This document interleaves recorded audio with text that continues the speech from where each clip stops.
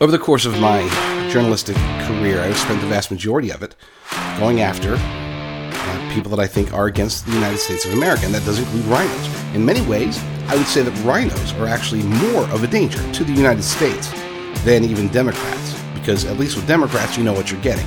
When you're dealing with rhinos, sometimes they do right, sometimes they do wrong. They always seem to have an ambition that goes well beyond. I don't know what it is about being a rhino, but their ambition and their drive and their motivations are abhorrent to the United States. They should be, at least, if they're better known. This is why we have people like Mitt Romney and Liz Cheney, Adam Kinzinger and Susan Collins, Lisa Murkowski. I could go up and down the list. And it's not just the known rhinos. It's, I would say, a majority of rhinos. Well, that's obvious in the Senate. Most Republicans in the Senate are rhinos, Mitch McConnell's of the world. Okay? Most of them. And I would say at least half, if not all, or at least half, if not most, of the Republicans in the House are also rhinos. There are a handful that are great, but not very many. And as far as in the Senate, I could probably name on one hand the ones that I would actually say are true America First patriots.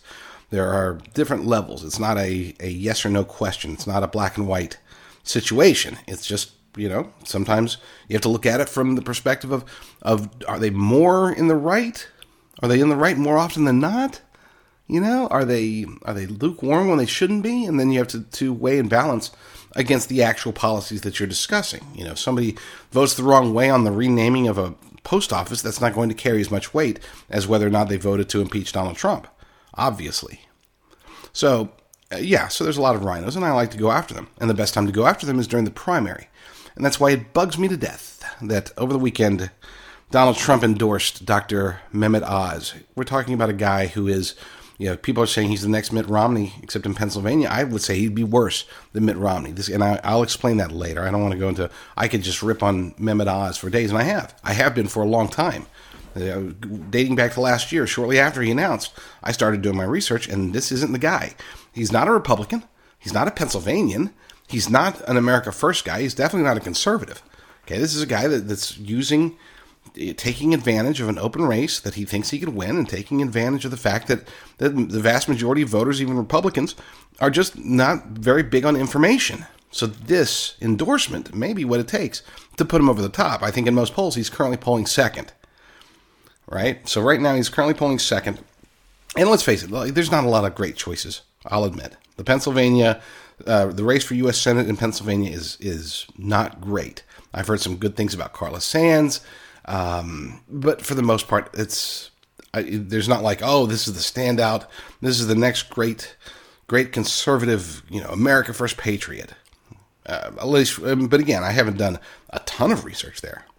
I mean, I've lost my guy. Okay, I had somebody that I was supporting, and they dropped out, so I haven't really looked to see if there's anybody else worth supporting. So I'm stuck with just making sure that Mehmet Oz is not the guy. But it's bigger than just, to be clear, it's bigger than just because he's a rhino. There's actually a long, I would say a reason that's so important that it would affect the future of the United States of America, especially if Donald Trump is back in the White House at some point in the future, either sooner or as latest being January of 2025. That would be the latest I would hope to see him going back to the White House.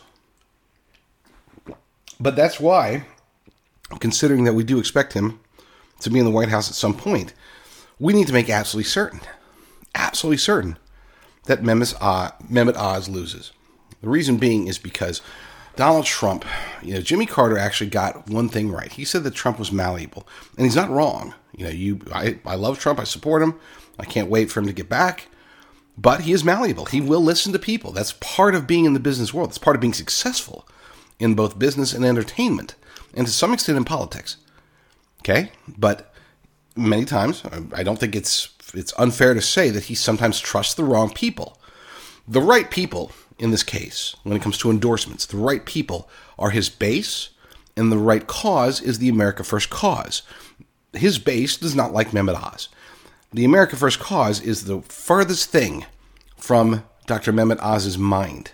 Okay? He is a Democrat who really doesn't live in Pennsylvania, and it's just a mess. This is a total mess for him to even be I don't go through stages. I'm not one of those guys that, well, first stage you have grief, and second stage you have this, and I don't go through stages, generally speaking, but on this particular topic, when I heard about this, I've actually gone through 3 stages. It's been, 24 hours, 48 hours since the announcement? And I've gone from annoyed all the way to disappointed. I had that kind of fatherly, just shaking my head, Donald Trump, you shouldn't have done that. I was so disappointing you. I actually went through that phase. Yes, I did. Even with the country voice, by the way. That's my, I grew up in Oklahoma, so that's my Oklahoma voice. Donald, you just shouldn't have done that. But then now I'm in stage 3, and this seems to be the stage that I'll be in for the foreseeable future, and that's anger. I'm very angry at this move because I know it didn't have to happen. I know that if he had the right advisors, if he stopped listening so much to the donors, I know these things seem impossible, but he should have. Okay, he should have trusted us. We have been very clear about this race, and we do not like Dr. Mehmet Oz, and yet he did it anyway. Now, the one good thing about him, at least from Jimmy Carter's perspective, is that he is malleable, as I said, and that malleability does translate into him listening and eventually to his base. I want to point to a time. First, before I get to that, let me explain something real quick. There's only 2 reasons why Trump gives an endorsement. Okay, 2 things that drive him. Number 1 is, can they win? Okay, he needs, for him to be able to advance his status as either the kingmaker or even just the straight out leader of the Republican Party, he needs the people that he endorses to win, period. He has to endorse a winner. I would love, and I'm not saying he has to, from my opinion, that's not what I think he should just endorse the best candidate, period. I don't care if they win or not, but he thinks that he needs, he's a numbers guy. He wants to have a 99.3% endorsement percentage. And he wants to throw that out in emails and advertisements ahead of whatever, whether he's raising money for his PAC or whether he runs for president. He wants to say that, look, I'm the one that's in charge of the Republican Party. You can see the people that I endorse, they almost always win. Okay. To me, I don't think that's a necessity, but he feels that way. So he has to take that into consideration. So he will only endorse winners, right? People that he thinks can win. And now, as I mentioned, Dr. Mehmet Oz is in second place, but he thinks that, this would be a great win for Trump to say, hey, he was way behind in the polls, then I endorsed him and he moved up. It's not just, who do I think is going to win that one? That's who we're going to endorse. He actually wants to look at races and he wants to turn them around. He wants to have an actual impact. And in this case, he might. He might actually be able to push Dr. Mehmet Oz over the top and get him to win the primary. Gosh, I hope that doesn't happen. And we need to do everything we can to make sure it doesn't happen. So that first consideration is he needs to, call it padding statistics, if you will. He needs to get winners. And one can argue that he pulled his endorsement of Senator Mo Brooks, who I'm very mad at Mo Brooks for saying, we should move on from the 2020 election and just focus on winning elections in the future. We can only stop voter fraud now if we push forward instead of looking behind. I totally disagree. I did an entire show about how he was wrong about that. But that was allegedly why Trump dropped his endorsement. But that's not the entire story. Okay, I'm sure that was a good triggering moment, and that was probably helped out. But he's endorsed a lot of people that aren't in favor of focusing on the 2020 election. I would say the majority of people that he's endorsed aren't out there saying, we've got to get audits, we've got to do this. No, they're all pushing for 2022. So why doesn't he drop all them? The thing with Mo Brooks is that when Trump endorsed him, he was at 40%, over 40% in most polls to be the nominee. He was in first place by a long shot and had 40% popularity amongst Republican voters. Fast forward several months, including around the time when Trump pulled his endorsement last month, and he's at like 17% and he's in third place. Okay, so yeah, and that's not Trump's fault, by the way. It's not, Trump's endorsement must not work. No. Mitch McConnell and his team have gone after Mo Brooks like he's the plague, okay? Their PACs, their money, their candidates, they have all just attacked the crap out of Mo Brooks. But it's not just that, because people can get attacked all the time and still win. Trump got attacked exponentially more than Brooks, and he still won. Ron DeSantis gets attacked constantly. He still wins. So what is it? Is it just because Mo Brooks is getting attacked? No, it's because he's running probably the most incompetent and awful Senate campaign I've seen, at least in my lifetime. I mean, it's just bad. Okay, it's like, does he even want to win? I don't even know. It doesn't make sense. None of it does, but whatever. Point is that Trump wants to push winners. He wants to endorse them, and he wants them to win, and he wants to say, I endorsed them and they won. I endorsed this person, and he was behind the polls before I endorsed him. Then once I endorsed him, he wins. So that's the ultimate. That's what Trump really, really, really wants. Okay? So we got that consideration. Number two, the second consideration is the important one, the behind-the-scenes stuff. This is his advisors and his big donors. Those two groups determine, in many ways, who he's going to put his weight behind. I think people would love to say, oh, Trump is out there, he's meeting with everybody, he's looking through all their resumes, and he's looking at their past stuff, and he's got teams looking into them and doing background checks, and no. He's basically, I'm sorry to burst anybody's bubble here, but he looks at somebody, or, if there's a race, one of his guys comes to him, one of his advisors, or through his advisors, one of his donors, or some of his donors, and they say, hey, Blue Horseshoe likes Dr. Mehmet Oz, something to that effect. And so it's like, okay, well, should we get it? I know Dr. Mehmet. I've been on his show. Yeah, let's endorse him, And then they put out this press release showing that he's pro-life, which he's not. They're showing that he's pro-rights, and which, gun rights, which he's not. I mean, his history is awful. And the worst part about it, by the way, just so to be clear, because I know there's a lot of rhinos out there. Why am I so hot about stopping Dr. Mehmet Oz? It's not just the fact that he is who he is as far as a Democrat who's pretending to be a Republican. Okay? That's not it. It's the fact that he's a globalist. He's a Klaus Schwab guy. Okay? His experiences at Davos, his experience as one of Klaus Schwab's, young leaders, that, to me, it's like membership into the club of pure evil. I don't want this guy anywhere in D.C. I can avoid him on television. I've never seen I've never seen 30 seconds of his show. I might have seen a clip, a 10-second clip if it's on Facebook or Twitter or whatever, but I've no desire to watch him. I'm not worried about that. I just want him not on Capitol Hill, not making decisions or voting for policies, because he's a Klaus Schwab guy. So that, I guess, you could technically say that's the biggest reason. But let's get to the other reason. What I said, we'll call it biggest reason number 2. Which is not necessarily the second biggest reason. We'll call it 1A. Okay, biggest reason 1A. Trump is malleable, and he needs to be reminded sometimes that it is his base and not his advisors that he needs to be listening to on, I would say, the majority of things. Now, people say, but he doesn't have direct attachment to his base, and that's true. Then he needs to get advisors who will listen to his base. And that would be the ultimate. I mean, the ultimate embarrassment for his advisors would be if we could make Dr. Mehmet Oz lose. That's it. And then we need to tell him why.